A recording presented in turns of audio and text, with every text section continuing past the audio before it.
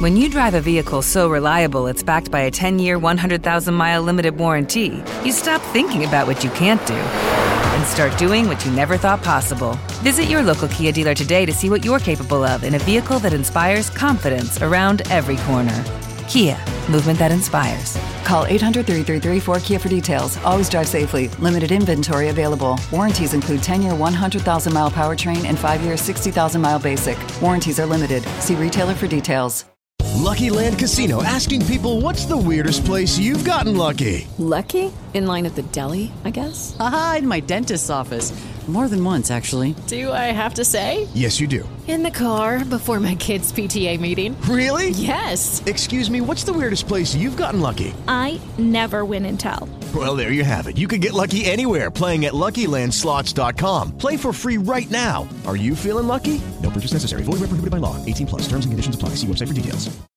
Welcome to Mafia, a new podcast telling stories of America's criminal underworld. Gotti assumed the position of head of the Gambino family. And using the name Donnie Brasco, I was able to infiltrate the Bonanno crime family in New York City. Bugsy Siegel is an American mob legend. One man changed the whole texture and landscape of crime in America. Listen to Mafia every Wednesday on Apple Podcasts or wherever you get your favorite shows. 5, 4, 3, 2, 1. Cue music. This is Movies First with Alex First and Chris Coleman. Greetings and welcome to another edition of Movies First. This is the most exciting thing that's happened in the world of movies since an Iron Man 2 edition of Norton 360 was released a few years back. My name is Chris Coleman and Alex First is with us. Hello, Alex. What the heck are you talking about, sir? I kid you not, movie promotion a few years ago when Iron Man 2, the movie, came out, they did a special Norton 360. You know the antivirus software? Yeah. They did a special Iron Man 2 promotion if you bought your Norton 360 virus protection stuff. See, this is promotion gone mad, is it not? We're getting way away from movies, but I admire the fact that Norton's got involved. Good on them. Usually, you know, when I go along to see the previews, I suppose what we get, there is cross-promotion there as well. Sometimes you get a show bag full of stuff. So often, you know, the energy drinks, they often have special editions of energy drinks, which I suppose makes sense because you're appealing to the 18 to 25 crowd. So, I mean, Chris Hemsworth may be on the can or whatever if it happens to be an Avengers one, or it's kind of like that. I've made that up. I'm not saying he is. But you get your popcorn and you get your can of drink, or you get a water, and sometimes you get a poster. And then they've got the prizes, the giveaways. You know, that's always fun when you go along. Check under your seat. Or if you're really lucky, some of these, on one occasion, with one of the romantic movies, they gave away a bike.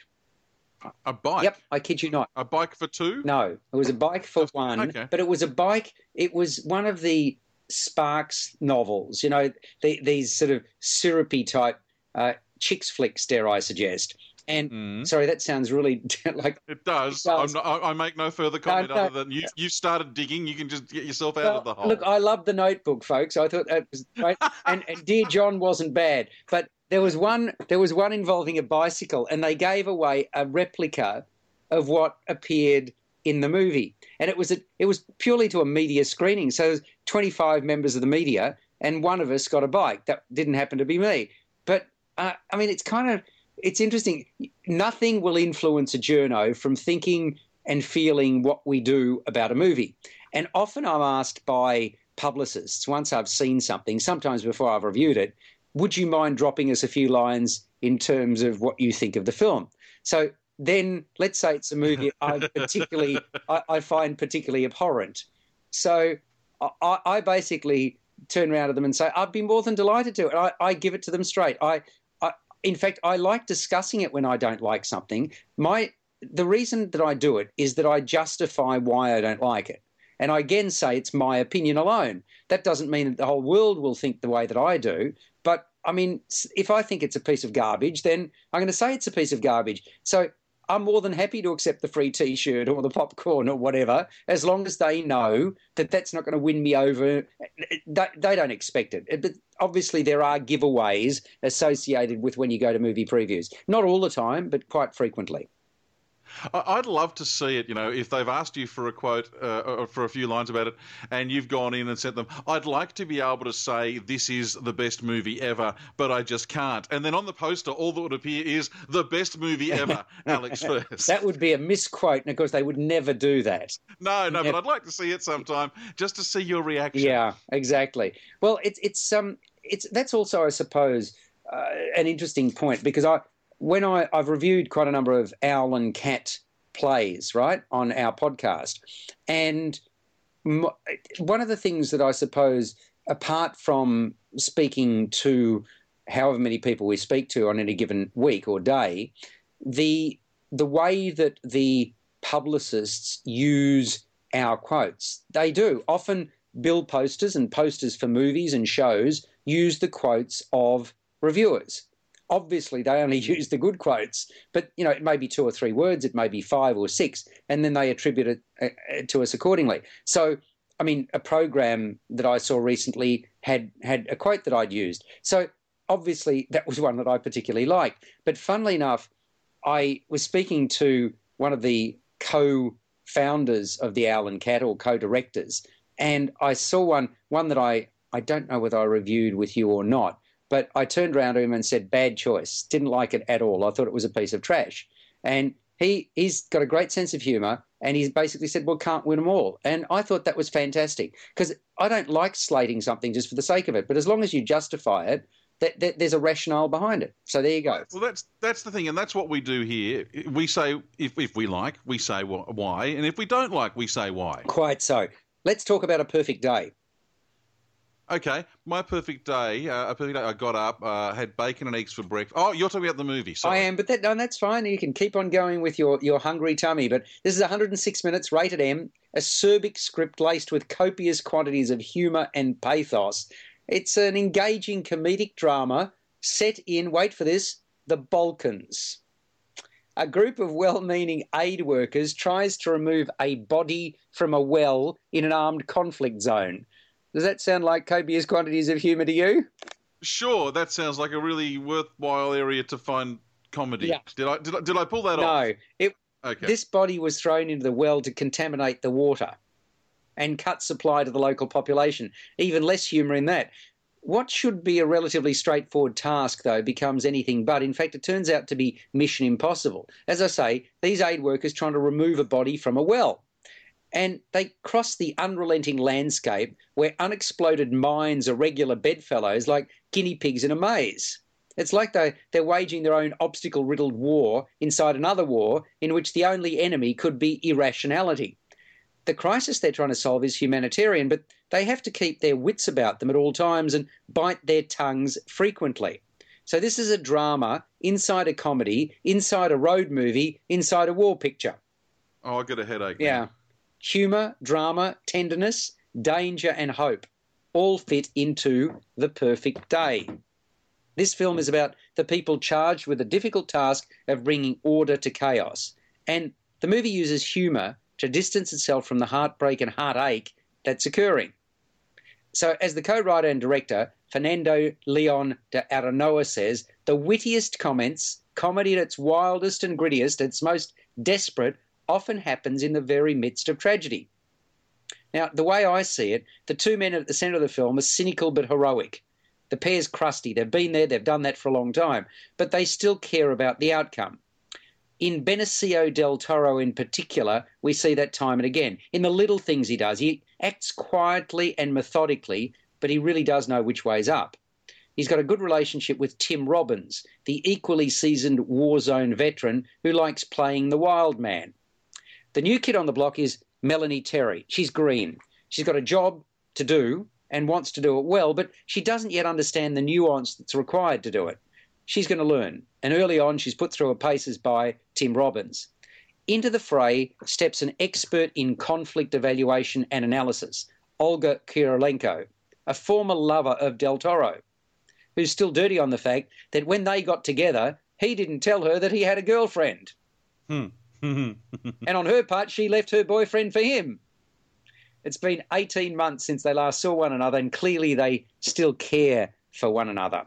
But she in particular is understandably prickly. Now, how could something so basic, clearing a well, take so long to achieve, if it can be achieved at all? That's the question at the heart of this most endearing movie, set as it is in territory that's subject to war and where peace is about to descend. To me, there was an immediate believability in the larger-than-life characters. To a person, the 5 key players, and you've got to include the interpreter Sergi Lopez, which I do, I reckon all of them oozed credibility and style. They showed respect for all parties in the conflict, and every time they faced an obstacle, they tried another way. So it was us, the audience, that appeared more exasperated than the characters themselves. We get frustrated. They've been part of the landscape for a while, most of them. So they know that they're going to face these long, tortuous discussions that lead nowhere. For all intents and purposes, the UN peacekeeping soldiers looked like they were chasing their tails. And the aid workers, well, they could certainly see the wisdom in bending the rules for the benefit of the locals who were keen to access clean drinking water, but time and again, red tape bit them. The ultimate irony occurs just before the credits to round out a most engaging and considered picture that I reckon deserves to be savoured. Fernando Leon de Aranoa et al. Have done a fine job in exposing irrationality for what it is in a very rational but entertaining way that still manages to expose the dark underbelly. And it's called A Perfect Day. What's the chemistry like between Benicio del Toro and Tim Robbins? Because I think these are two actors, and I know that they've both periodically appeared at the pointy end of awards season, but for mine, nowhere near often enough. What's the chemistry like having them both on the screen together? They are terrific because, I mean, they're kind of like a pair of heavyweights, you know, going pound for pound, sort of right for left jabs, and the film is all the richer because the two of them are involved, no question. Okay, excellent stuff. It's called A Perfect Day, and it is given a score of 7.5 to 8 out of 10. Let's move on. And we were talking about cross-promotion a little bit earlier, Alex. Mm-hmm. We can indulge in our own little bit of cross-promotion now, because not only do you and I talk movies here on Movies First, we talk about things from all over the world in Travel First. And I was recently, as we've been discussing a little bit in Travel First, and more to come on this, I was recently in California. While I was in California, while I was staying but a block off Hollywood Boulevard, literally, if you walked out the back of the Chinese Theatre, you found the hotel I was staying at, and I'll tell you, great little hotel that we will tell you more about down the track. While I was staying there, the world premiere of this next movie took place while I was in Hollywood. Warcraft, the beginning. They shut down Hollywood Boulevard for hours for the world premiere. What I need to know is, was it worth all the effort? Well, it's interesting that you mention this, and here's a bit of a deviation along similar lines. When, on our last podcast, I spoke to you about Menopause the Musical, Women on Fire. So it was a 90-minute show that started at 7:30 and finished at 9 o'clock. We got out and we met some friends we hadn't seen for years. Just they'd been along as well, so we had a bit of a chat. So it was about 9:30 and we were walking back to our car. And I'd remarked to my wife how wonderful and fortunate it was that there was one parking spot only 2 or 3 blocks away, because you normally don't get that in the centre of town. So we were walking back there, and then all of a sudden there were major roadblocks and police aplenty. Now, we were near the Hyatt in Melbourne, for those people who might know it, and the road had been blocked, and we went up to one of the police and said, can we get through our cars there?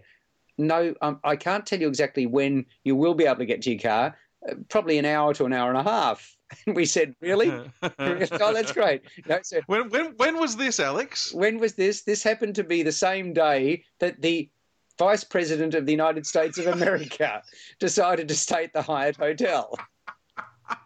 So you're not a fan? No.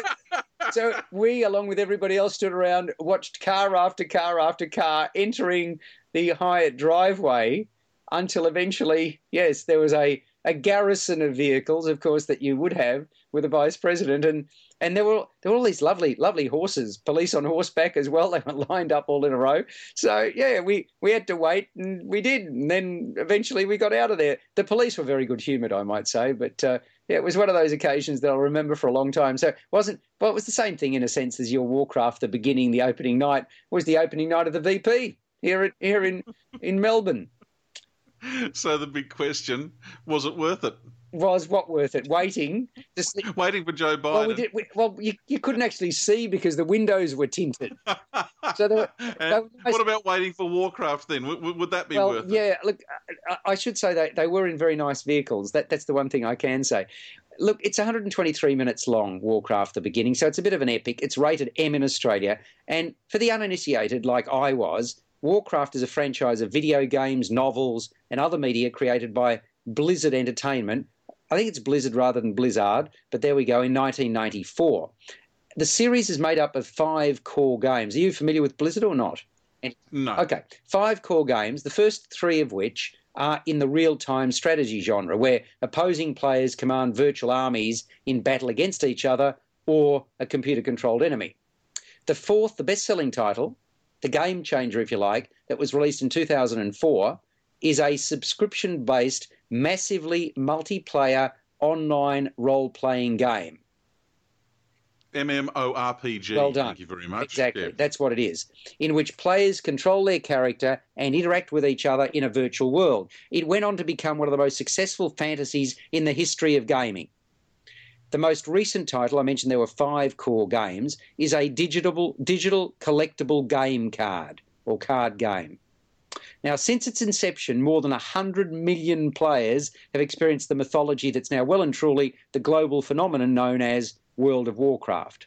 Conflict is at the centre of it, and it's the centre of Warcraft lore.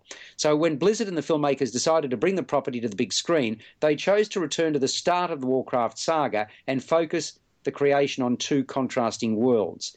Azeroth is beautiful and serene. Draenor is a dying planet whose inhabitants face extinction.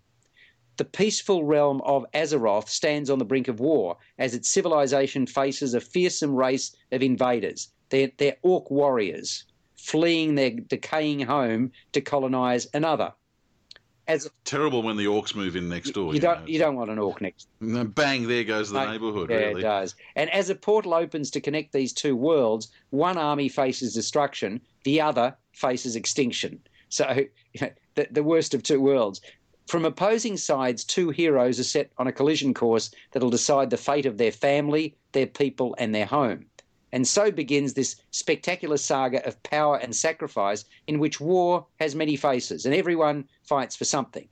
It's directed by Duncan Jones, who did Source Code, and written by a guy called Charles Leavitt, who did Blood Diamond and Jones. So it stars Travis Fimmel from TV's Vikings as a commander. You've got Paula Patton from Mission Impossible Ghost Protocol. She's cast as a half-orc, Garona. Ben Foster from Lone Survivor. And you've got Dominic Cooper as well. So quite a few big names there. And in Azeroth, light and dark magic are the life force, part of the natural order that shapes the fates of all who live on the planet. The human realm is ruled by King Lane, played by Cooper, and his queen, Lady Taria, played by Ruth Negga, who was in World War Z. I say Z because it was an American film. These are benevolent monarchs who thrive in the resplendent, peaceful city of Stormwind. The one who's fought by King Lane's side since childhood is the mighty warrior Lothar, a role filled by Travis Fimmel, who's commander of Azeroth's military forces. This kingdom's enjoyed prosperity for years. On the other side of the multiverse, Draenor serves as the home world to these orc, proud, savage people who've never known a life without war and strife. They have tusks. They're tusked warriors. They are 8 feet tall. They have customised armour and a range of brutal weaponry that's been forged out of steel. And they're pillars of combat. They're born to fight. They're bred to survive. But as I mentioned earlier, the orc planet's dying, and if their kind is to survive, they have to abandon their homes, travel to another world. If it must be conquered in order for them to survive, they don't see any problem in doing that.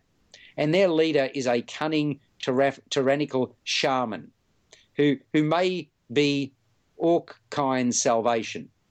Using a dark and dangerous magic, he's opened this portal to a new world.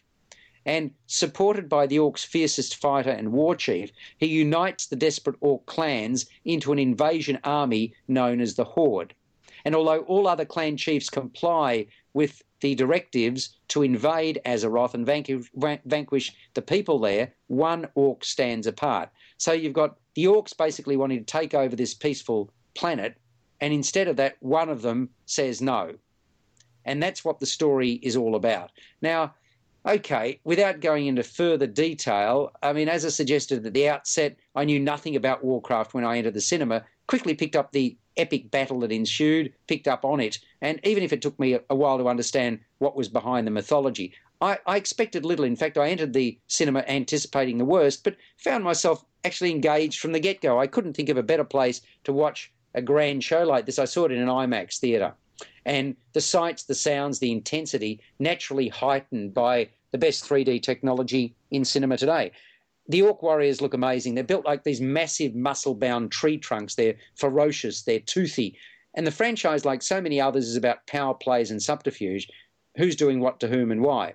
At stake is peace, but the way to peace seems to be war. Go figure.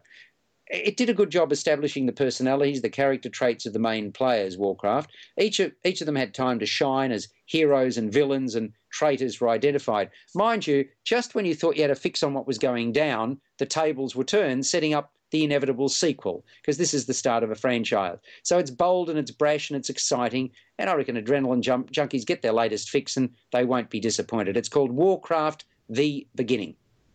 Now, you mentioned the director and indeed co-writer earlier, Duncan Jones, the son of David Bowie. Yes, indeed. And he is more renowned for, how do I put this, slightly more cerebral stuff. Yes. You know, he was the director of Moon, which I thought was horrendously underrated. I really enjoyed it. Mm-hmm.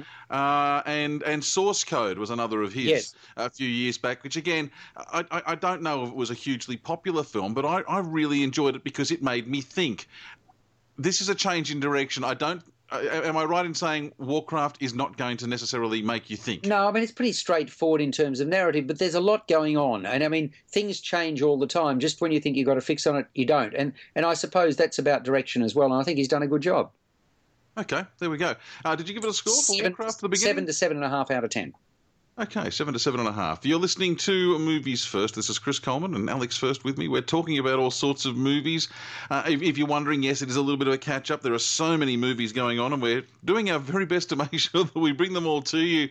Let's go to a movie called Miles Ahead. Yeah, why don't we? It's rated M in Australia, 101 minutes, inspired by events in the life. It's an impressionistic inspired film, no-holds-barred portrait of one of the 20th century's music's greatest creative geniuses. I'm talking about Miles Davis, hence the title Miles Ahead. Working from a script that he co-wrote with Stephen Bagelman, Don Cheadle, who also happens to star as Miles Davis, makes his directorial debut in Miles Ahead. And isn't he becoming one of the most versatile actors in Hollywood now? Well, he has done for quite a number of years. I've loved his work, and I'm delighted that he's spread his wings a bit and he's doing something like directing at the same time. Mind you, there were all sorts of obstacles to overcome for Miles Ahead, and I'll get to that in a few moments. But in the midst of a dazzling and prolific career, I'm not sure how familiar you are with Miles Davis's music and his career, but when he was he was at the forefront of modern jazz innovation, and suddenly, in the midst of all of this, he virtually disappeared from public view for 5 years in the late 1970s. He was alone, he was holed up in his home, beset by chronic pain from a deteriorating hip, and his musical voice was stifled and numbed by drugs and medications. So his mind was haunted by unsettling ghosts from his past. A wily music reporter, Dave Braden, played by Ewan McGregor, forces his way into Davis's home. Literally forces his way in, and over the next couple of days, the two men unwittingly embark on a wild and sometimes harrowing adventure. At stake is a reel-to-reel tape of the musician's unreleased compositions, which his record label, among others, is keen to get its hands on. Davis's mercurial behaviour is fuelled by memories of his union with the talented and beautiful dancer Frances Taylor. During their romance and marriage, Frances served as Davis's muse. And it was during this period he released several of his signature recordings, including the groundbreaking Sketches of Spain and Someday My Prince Will Come.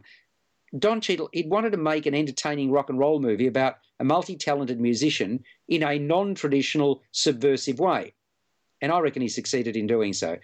Art house rather than mainstream in style, Cheadle wanted to do Miles Davis, not just chronicle the highlights and lowlights of his life, because that process felt like Miles to him. And he's been steeped in Miles Davis's music since the age of 10. I'm talking about Don Cheadle. Mind you, the demands on him in making this picture were great. For example, he used social media to complete the funding. He had limited availability of his co-stars because they had other commitments elsewhere. And he personally was in every scene. Not to forget, he was a novice filmmaker. Every scene? Yeah. Yeah. So I tell you what, it's a heck of an ask. And as with all biographical movies, one of the issues facing those making it was what to include and what to leave out. Because Davis was married several times, but they focused on his time with Frances Taylor because they linked that with the particular style of jazz. Ultimately, they decided to focus on depicting an artist going fallow. And Cheadle took his cue from Miles' music. Instead of a reverential biography, he wanted to push it in every way he could, to go out on a limb and take a risk. One example of that was bringing in a character who's a talented young jazz musician waiting to be recognised, who they call Junior. He's actually Miles Davis years earlier, right? So in other words, they introduced two Miles Davises effectively into the movie. Quite a bold move, it works. And Junior's wife is Davis's first wife. So quite clever. Cheadle and Bagelman's script, it was visually orientated, key to certain musical cues. There's undoubtedly a raw and primal energy about Miles Ahead. It's certainly a warts and all account of a man who's on a downward spiral, one that could easily, very easily take him out. It's a portrait of a supremely talented but flawed musician who succumbed to drugs and drink and infidelities, such that he became a mere shell of a human being until his resurrection. Quite a complex screenplay, as you can already gather, and it keeps you guessing, looking for answers throughout, like a puzzle with the pieces not quite fitting together until the end. Some might find that perplexing and confusing, but although it does require concentration to follow, I reckon the rewards are most certainly there if you stick with it. Like you, I've always admired Don Cheadle as an actor. This role merely serves to reinforce my approbation. Although here he's got the added difficulty of directing, he tackles that along with his skill in trade, acting adroitly. The reckless portrayal of Davis also plays out in the representation of a number of the other players in the movie, including that of Dave Braden, who's trying to ingratiate himself into Davis's life so he can write an exclusive. It's something Ewan McGregor appears to have a lot of fun with. But really, it's Cheadle's Davis who's unforgettable. And as the title suggests, Cheadle's already miles ahead of other first-timers when it comes to... Oh, I see what you did there. Thank you kindly. So, yes, miles ahead it is. Score for Miles Ahead? 7.5. Excellent. We have one more to go, and I'm going to say here and now, Alex, it's not often that you come up with a movie that I know nothing about before we talk about it. Right. Well, Mustang, you do know where the car, sort of wild horses and Mustangs, etc. Yeah, I get that, but yeah, I don't know anything about the movie. Well, it was France's nomination for Best Foreign Language Film at this year's Oscars. Oh, I didn't get to see all the foreign language film nominations at this year's Oscars. No, I'm not blaming you. 97 minutes, rated M in Australia. Not surprisingly, because it's a nomination for Best Foreign Language Film, riveting drama about 5 beautiful Turkish girls whose lives are turned to hell by age-old practices. It's the start of summer. Remote village in the north of Turkey. Lale and her 4 older sisters come home from school, innocently playing with the boys in the ocean.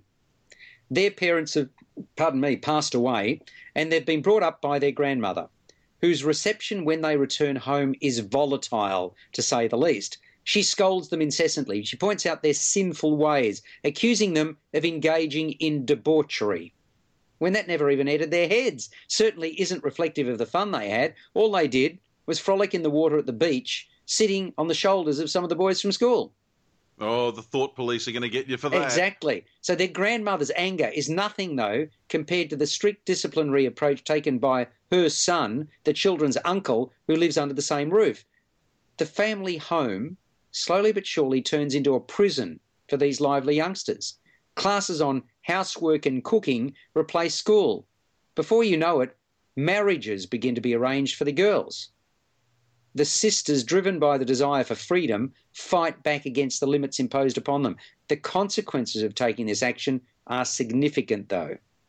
The co-writer and director, Deniz Gamze Ergüven, was born in Ankara, but has lived most of her life in France. She spends her time going back and forth between France and Turkey, where most of her family still lives. She feels particularly concerned by stories set in Turkey because the region is, well, really fizzing. Everything is changing. She says recently the country's swung towards a much more conservative position. Erguven wanted to talk about what it's like to be a girl and woman in modern-day Turkey, where the condition of females is more than ever a major public issue. Every time she returns, she feels a form of constriction that surprises her. Everything that has anything to do with femininity is constantly reduced to sexuality. It's as if everything a woman or even a young girl does is sexually loaded. For example, there are stories, and get this, of school principals who ban boys and girls using the same stairs to get to class. Oh, jeez. They build separate staircases, Chris. So Erguven talks about a conception of society emerging that reduces women to baby-making machines who are only good for housework. And that in spite of the fact that Turkey was one of the first countries to give women the right to vote. That was back in the 30s, 1930s. And I mentioned the car. That's where the title is drawn from. Well, Mustang, the wild horse, rather than the car. And that, of course, symbolises the film's 5 spirited and untamable heroines. The minor scandal, by the way, that the girls provoked by climbing onto the boys' shoulders before being reprimanded actually happened to Erguven. So there you go. She regards the movie as a bit of a fairy tale with mythological motives. She sees the 5 girls as kind of a 5-headed monster that loses a part of itself every time one of the girls is absent from the story. I should also mention the music at this point, composed by Warren Ellis of Nick Cave and the Bad Seeds. Oh, wow. Yeah. So only one of the performers chosen, by the way, had any previous acting experience, yet they gelled so well as a group. There's a great vitality and zest for life about them. Clearly, the biggest personality, as dictated by the script, was the youngest, Lale, and the child chosen, wow, what a revelation. Cheeky, engaged, outraged. She saw the situation deteriorating, wanted to do something about it. She was the only one really pushing the envelope, wanting to break free. I loved the way the film picked up momentum from the get-go and didn't let up. While the innocent frolicking was what sets events in train, from there we, the audience, see the screw turn tighter and tighter until something has to give. We genuinely care for the children and what will become of them, and yet are powerless to intervene. That's the best kind of movie, where you want to do something but you can't. So you're involved, you're outraged. Deniz Gamze Erguven, highly commend her for crafting such a moving story from the innocence of youth and the mistaken ideals of adulthood. It's called Mustang. It's rated M in Australia and again runs for 97 minutes. I love that it's built up of inexperienced theatre people. When you said that, it reminded me of course, The Killing Fields. Yes, indeed. And look, this is a rare film. It's a wonderful movie. It's up there with some of the best movies this year without any question of doubt. So keep an eye out for Mustang. It was the French nomination for the Foreign Language Film of the Year at the Academy Awards this year. And Alex, it didn't win the Academy Award there, but what does it get from you? 8 to 8.5 out of 10. Certainly a memorable picture. Hope you've enjoyed this extra edition of Movies First. I've got a sneaking suspicion, Alex, we've got a few more of these to do. There's so many movies coming out over the next few months. We're going to be very, very busy indeed. Look forward to chatting with you about them. You've been listening to Movies First with Alex First and Chris Coleman. Subscribe to the full podcast at Audioboom, Stitcher and iTunes, or your favourite podcast distributor. This has been another quality podcast production from Bytes.com. Welcome to Mafia, a new podcast telling stories of America's criminal underworld. Gotti assumed the position of head of the Gambino family. And using the name Donnie Brasco, I was able to infiltrate the Bonanno crime family in New York City. Bugsy Siegel is an American mob legend. One man changed the whole texture and landscape of crime in America. Listen to Mafia every Wednesday on Apple Podcasts or wherever you get your favorite shows. With the Lucky Land Slots, you can get lucky just about anywhere.